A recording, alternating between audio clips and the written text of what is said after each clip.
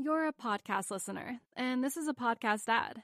Reach great listeners like yourself with podcast advertising from Libsyn Ads. Choose from hundreds of top podcasts offering host endorsements, or run a reproduced ad like this one across thousands of shows to reach your target audience with Libsyn Ads. Go to libsynads.com now. That's LIBSYN ads.com.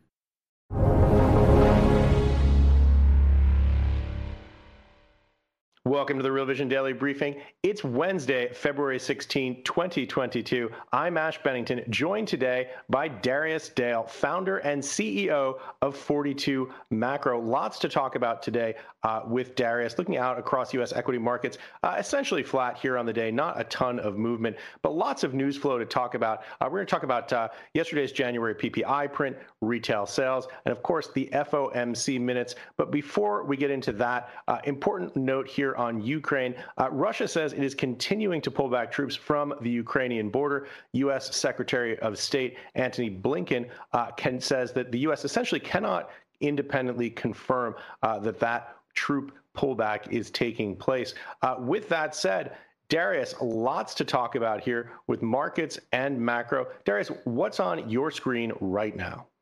There's a lot on our screens right now. So I'll start with the Fed minutes. That was kind of the topic du jour today, or at least of this afternoon. And they're pretty ho-hum. They're boring. They certainly weren't as exciting as the December Fed minutes in terms of giving us an incremental update on the Fed's monetary policy normalization agenda. I think probably the biggest takeaway, the biggest takeaway is that it did provide an incremental evidence, but the secondary takeaway is that the Fed officials see the median Fed official believes QT is likely to commence in the third quarter of this year. Again, the meeting was before we got the January CPI data last week, and so you can sort of think about pulling that forward at least into the second half of the second quarter. Although we do believe that certainly by by April or May, we're likely to be engaged in quantitative tightening. Hey, Darius, for folks who are not eyebrow deep in this like you are, give us a sense of what the significance of that is, that you see this median forecast being for tightening for Q3. Yeah, well, so I'll go and say I'm probably scuba diving. I'd love to be eyebrow deep, but I'm probably too close to this stuff to begin with. But and so what we ultimately mean is obviously the Fed has outlined, sort of the guidelines and principles for its balance sheet reduction, which largely consist of letting principal repayments roll off, particularly in the mortgage-backed security space. There was some talk about potentially accelerating that via sales of mortgage-backed securities, but it's unclear whether or not they've seen enough to actually sign off on that at this current juncture. But the reality is we've already gotten the guidance we needed out of Jay Powell, which is quantitative tightening is likely to start fairly quickly after they opt for liftoff, which obviously is going to be in a month or so. I believe in exactly 1 month's time. Yeah. So, Darius, let's talk a little bit about some of the drivers of this. I'm talking about inflation, of course. Some new numbers out yesterday. January PPI, this is Producer Price Index, generally doesn't get as much attention as CPI, Consumer Price Index. But we got a really hot print on this. 1% month over month seasonal change.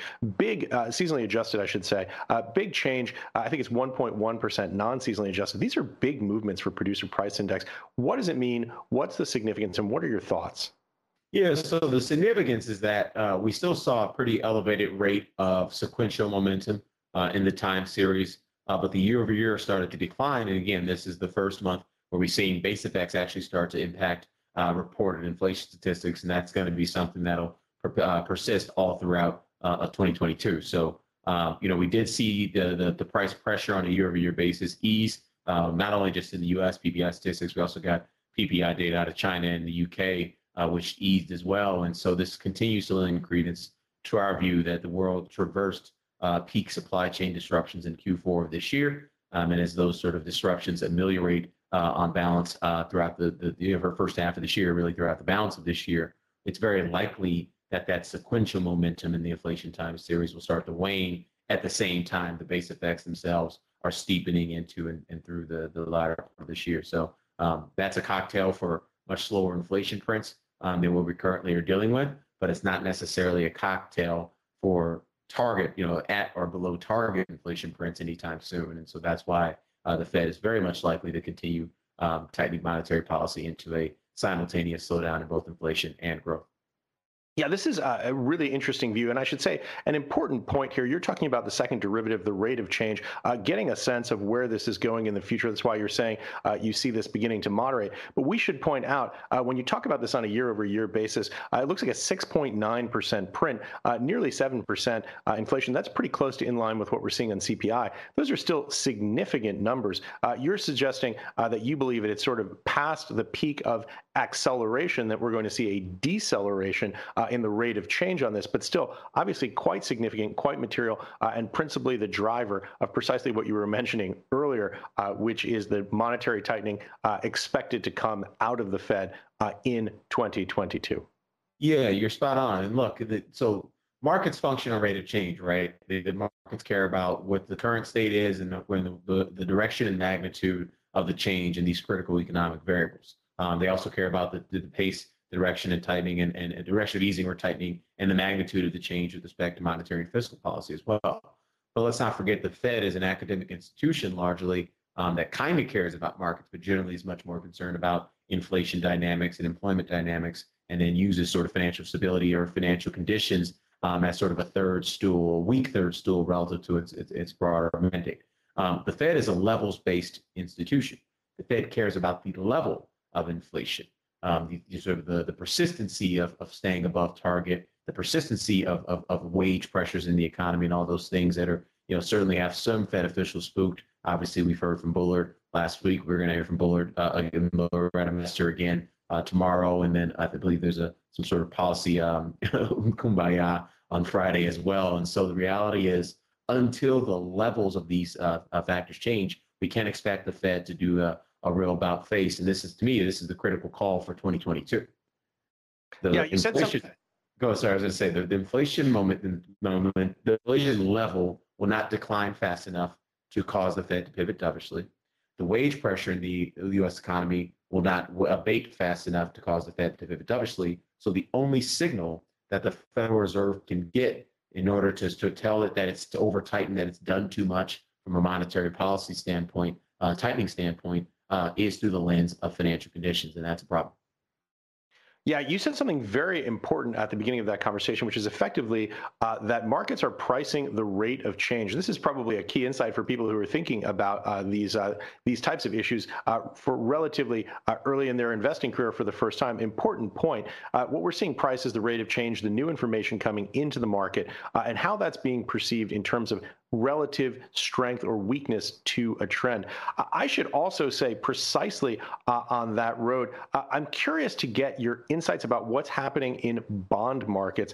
U.S. 10-year yield, obviously over 2% right now. What are your thoughts about U.S. Treasuries?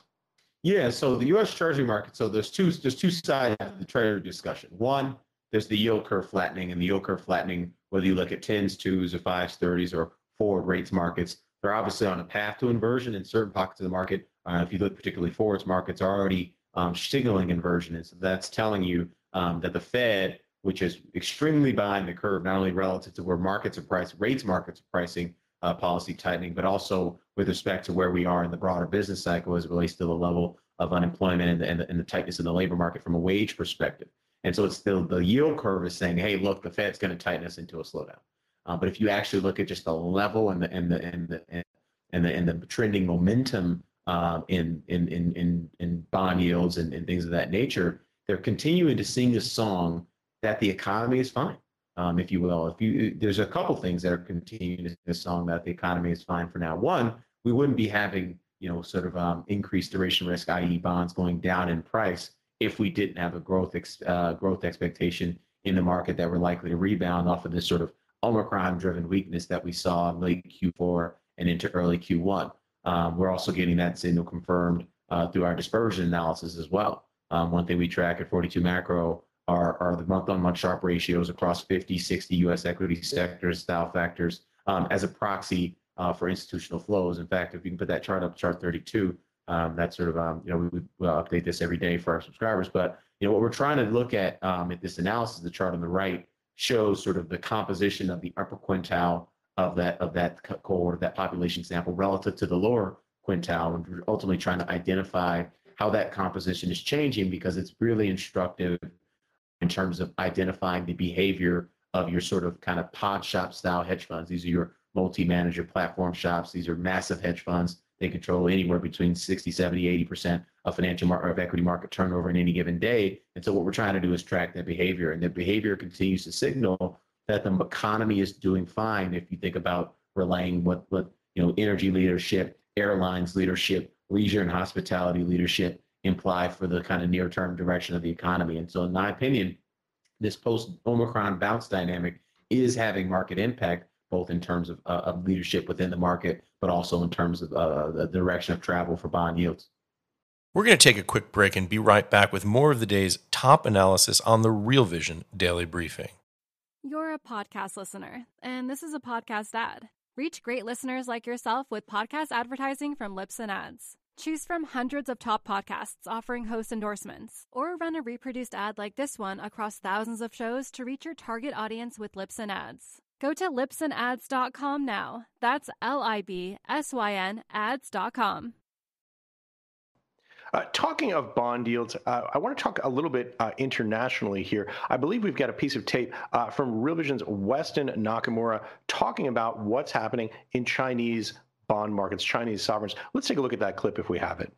Hey guys, so the G20 Central Banks and Finance Ministers meeting is being held virtually this week. It's being hosted by Indonesia this year, and I just want to highlight the opening remarks from the governor of the PBOC. He spent a good amount of time promoting bilateral renminbi currency swaps among Asian nations as a way to alleviate dollar strength, which I personally thought was a sort of smart and opportunistic move to further advance the yuan and offer like an alternative shift away from USD dependency. But then he went on to explicitly state the following, quote, throughout the entire process, the PBOC has worked to improve supporting measures and to reduce cross-border restrictions on the use of local currencies to make sure that market forces always stay the key driver. Market forces from the governor of the People's Bank of China. Now, meanwhile, in commodities, let me also highlight the iron ore market in China, which has been getting hammered, down about 10% in the last 2 days as officials have been taking measures to clamp down on surging prices once again. And at the same time, you have the CEOs of both BHP and Fortescue coming out and saying that iron ore prices will be strong because of demand from China, and ultimately supply and demand are going to determine prices of iron ore and not Chinese authorities. And now I'm not like accusing hypocrisy by China for touting free market forces on one side and then hammering commodity markets on the other. Frankly, they're no different from everybody else. My point is that what's happening with the iron ore battle is a sort of perfect microcosm of this year's very strange G20 meeting and the unusual challenges that they face as a group, because at the end of this, they're going to have to sign a communique and somehow all coalesce around cooperation, right as we're on the cusp of splintering global policy divergences as each economy and country is being affected by inflation in different ways to differing degrees and certainly different policy prescriptions. So ultimately, forget speeches, forget interviews, forget communiques, just watch actions and price action to get a read on what's going on. All right, thanks. Well, there it is. Weston Nakamura coming to us from Tokyo, our man in Asia covering these markets. I think it's interesting, the irony, of course, of Weston talking about market-based mechanisms setting rates in China. I'm curious, Darius, maybe we can bring that framework back to the U.S. a bit. Tell us a little bit about what you're seeing in bond markets. Now, we were talking a little bit during the break of 2's 10s curve. What are you seeing in terms of market-based mechanisms here in the U.S. pricing these rate hikes and pricing inflation in bond markets right now? Yeah, so I think the most interesting dynamic, and it's not even really with respect to bond markets, just within the broader fixed income universe and looking at rates markets in particular, you're starting to see a material amount of inversion in OIS forward curves, and these are overnight index swaps. Forwards on those contracts. Darius, why don't you unpack for people who may not be familiar with overnight index swaps, what the significance of those swaps are and what they price?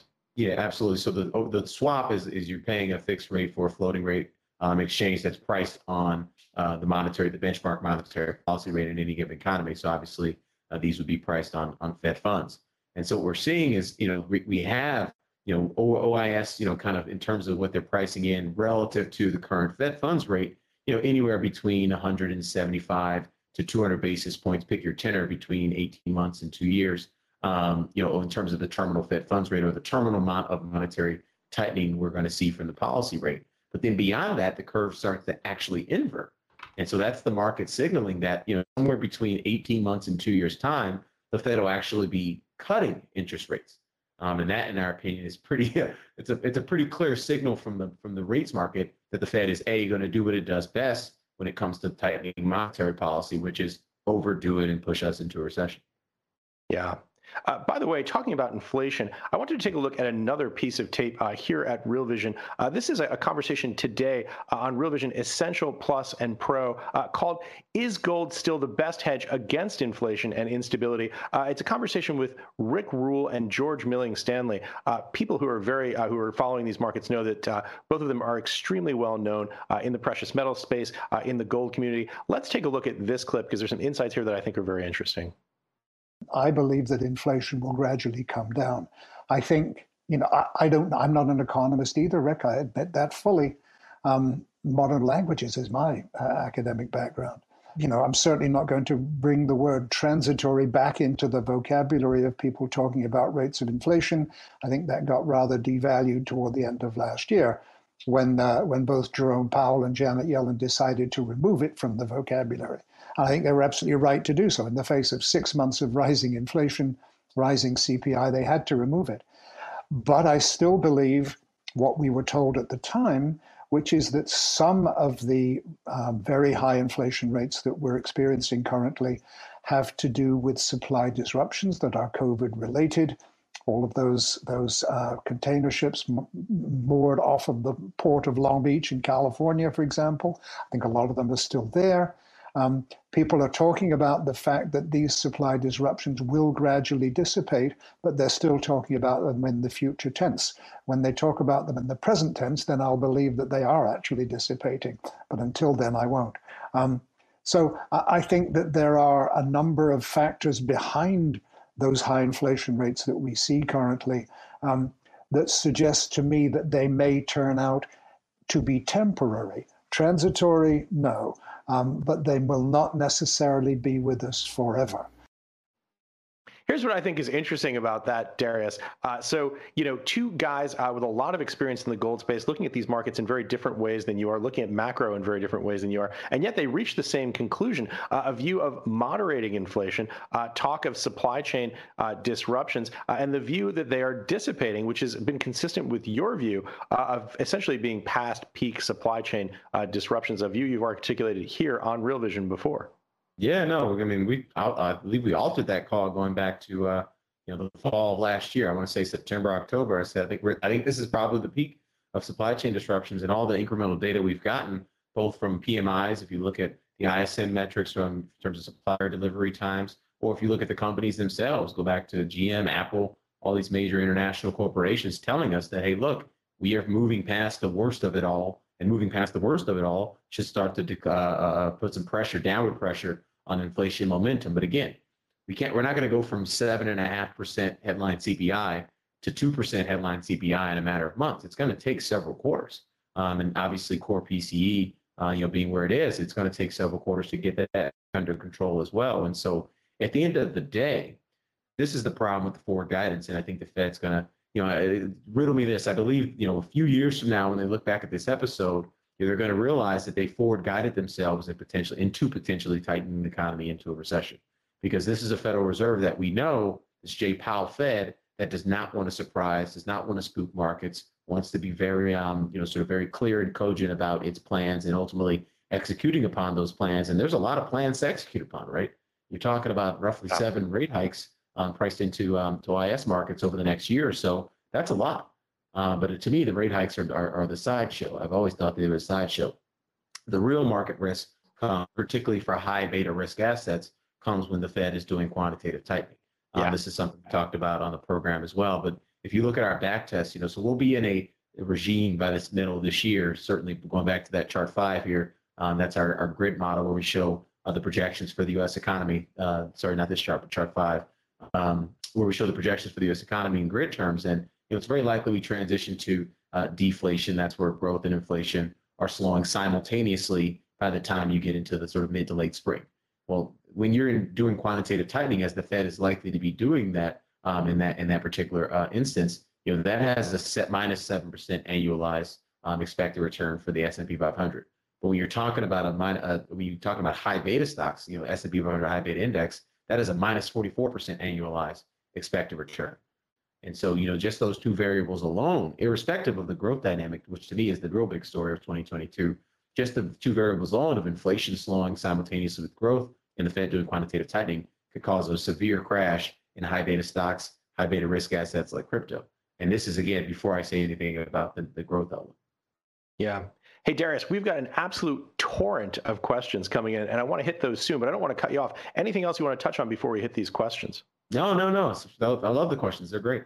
Yeah, and we've got some really great ones here today. Obviously, people who knew you were coming on the show who have some great Darius Dale macro questions. First one comes to us from Rob Bob from YouTube, and the question is, ask Darius about the balance sheet runoff, please. And Darius, give us a little bit of context for people who don't follow Fed policy about what this balance sheet runoff means. This is the obviously as the balance of the Fed, Treasury, and agency debt matures, they run off. Give us a little bit of a sense for how that gets handled at the Fed, because I think this is a bit of a confusing point for retail investors who don't follow monetary policy as closely as you do, Darius.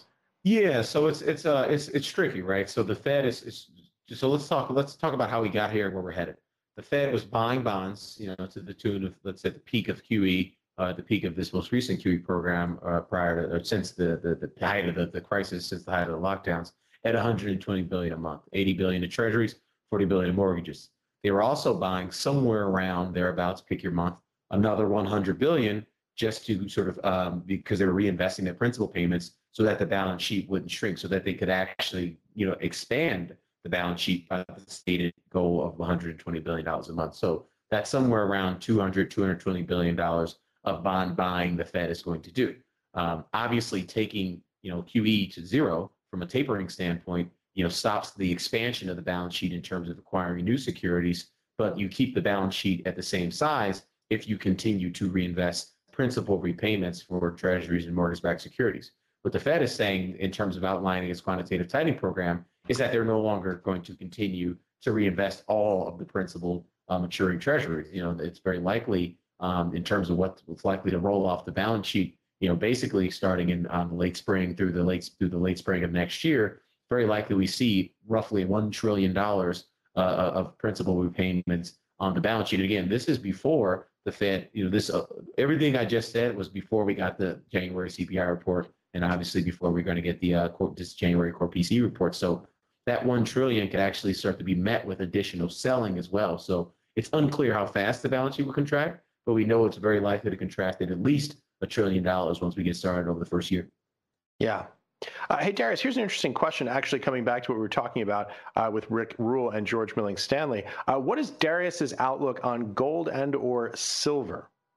Yeah, I mean, look, so it could be tell the two halves for silver. Silver is a high beta risk asset, and high beta risk assets are likely to do well if the market is pricing in a positive impulse in growth as a function of this post-Omicron bounce dynamic in terms of economic activity. It's very likely we see a bounce in economic activity into the spring of this year, again, off some pretty bombed out lows in December and January. So silver should do well in that type of environment. But the reality is you might want to transition if you're long silver or get long silver as a function of that. You have a real short shelf life in terms of really wanting to pivot and take some profits there and rotating it into a gold, because eventually everything I said about deflation being the dominant regime or being the economic regime in the back, starting in the spring and into the back half of the year, everything I said about that as it relates to high beta risk assets and that negativity, that stuff tends to be positive for gold, those dynamics, at least historically, when you factor in those back tests. And so if you're going to be long gold and or silver, so I would pick silver today and then gold tomorrow.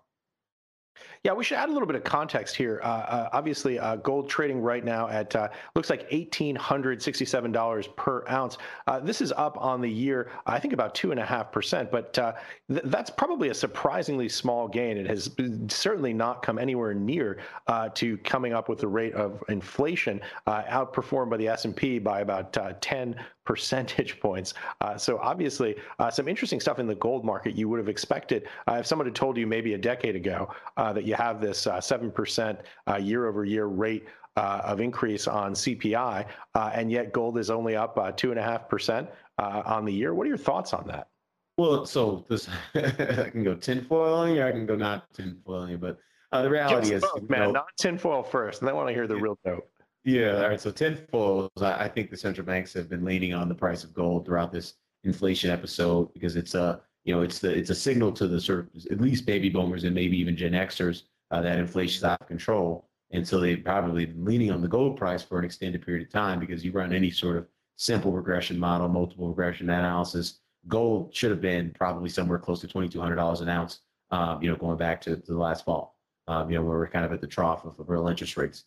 We've seen a big move higher in real interest rates, and gold has sort of held up fairly well throughout that time period. So maybe they're starting to ease off of holding down the price of gold as real interest rates rise because they know ultimately the prices are getting more in line with equilibrium. The less tinfoil hatty response is we understand that cryptocurrency, certainly for millennials and Gen Z investors, represent that avenue for capital to protect it as an inflation hedge. So there's just less human beings interested in transacting in bullion. Yeah, that's something that I've actually been thinking about as I look at those numbers, and it's an interesting point.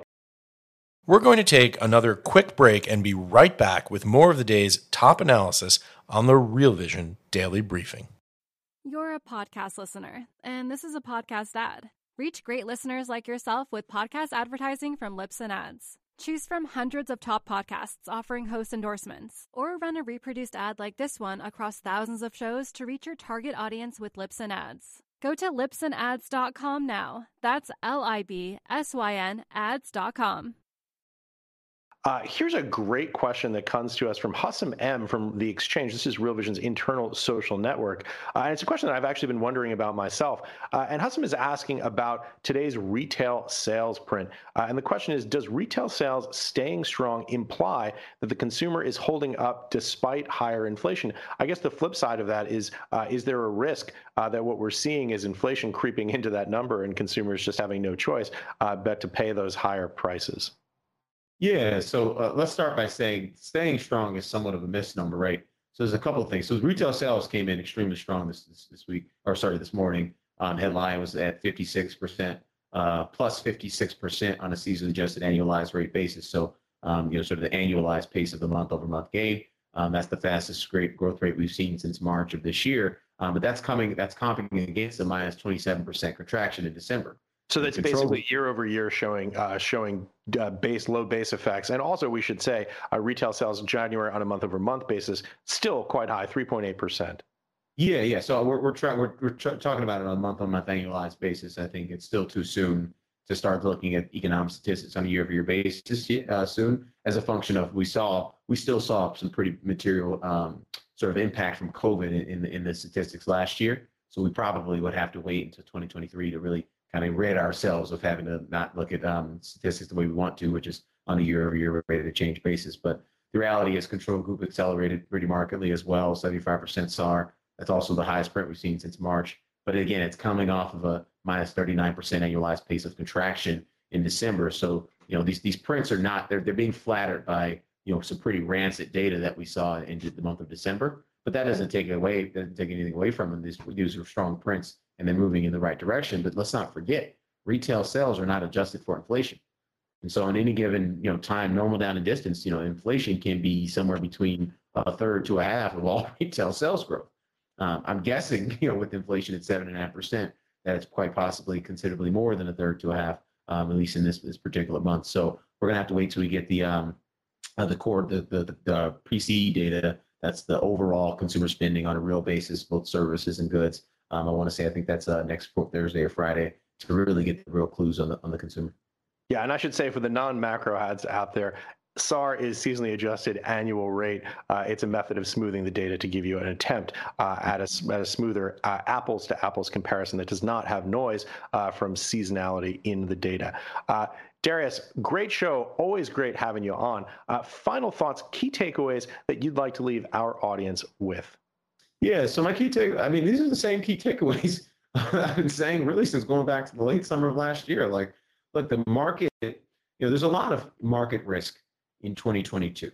And that market risk is really born out of the fact that, going back to that slide 5, we're heading into the wrong economic state as it relates to, investor willingness, investor appetite, and investors' ability to take leverage in speculative financial markets. That is being exacerbated by a Federal Reserve that has woken up and recognized that it's woefully behind both the curve and the economic cycle in terms of, sort of the inflation dynamics in the country. They're going to tighten. They're probably going to over tighten because, again, it's very unlikely we see inflation moderate or wage pressure moderate to a degree, by a significant enough degree at the early onset of this process to sort of give them a signal to back off, which ultimately means the markets themselves have to give the Fed the signal to back off. And so, we've always thought that there was, certainly risk of a market crash, cross-asset market crash in 2022. And I certainly think, based on the data we've seen in recent months, if you look at the consumer confidence data, which we don't have time to talk about today, there's a lot of data that suggests the U.S. economy is potentially heading into a recession. Maybe not this year, but certainly probably by sometime in the first half of 2023. And I think that's what the yield curve might be signaling, and ultimately that's what asset markets might be signaling. But between now and then, markets still have to price in a post-Omicron bounce in economic activity. So that just means you don't need to run out and short everything today. You have some time on that. Darius, as always, elegantly summarized. Always a pleasure to have you here. I should say to our audience, if you've seen some technical problems in this broadcast, we're having some trouble with the internet. There's some delays on the internet right now, and we're working on rerouting that, and hopefully we'll have that sorted out very soon. Thank you, as always, for watching the Real Vision Daily Briefing. I will be back again tomorrow with Jared Dillian.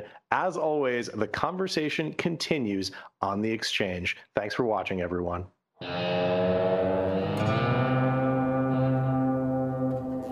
What's up, revolutionaries? Thanks for tuning in to the Real Vision Daily Briefing.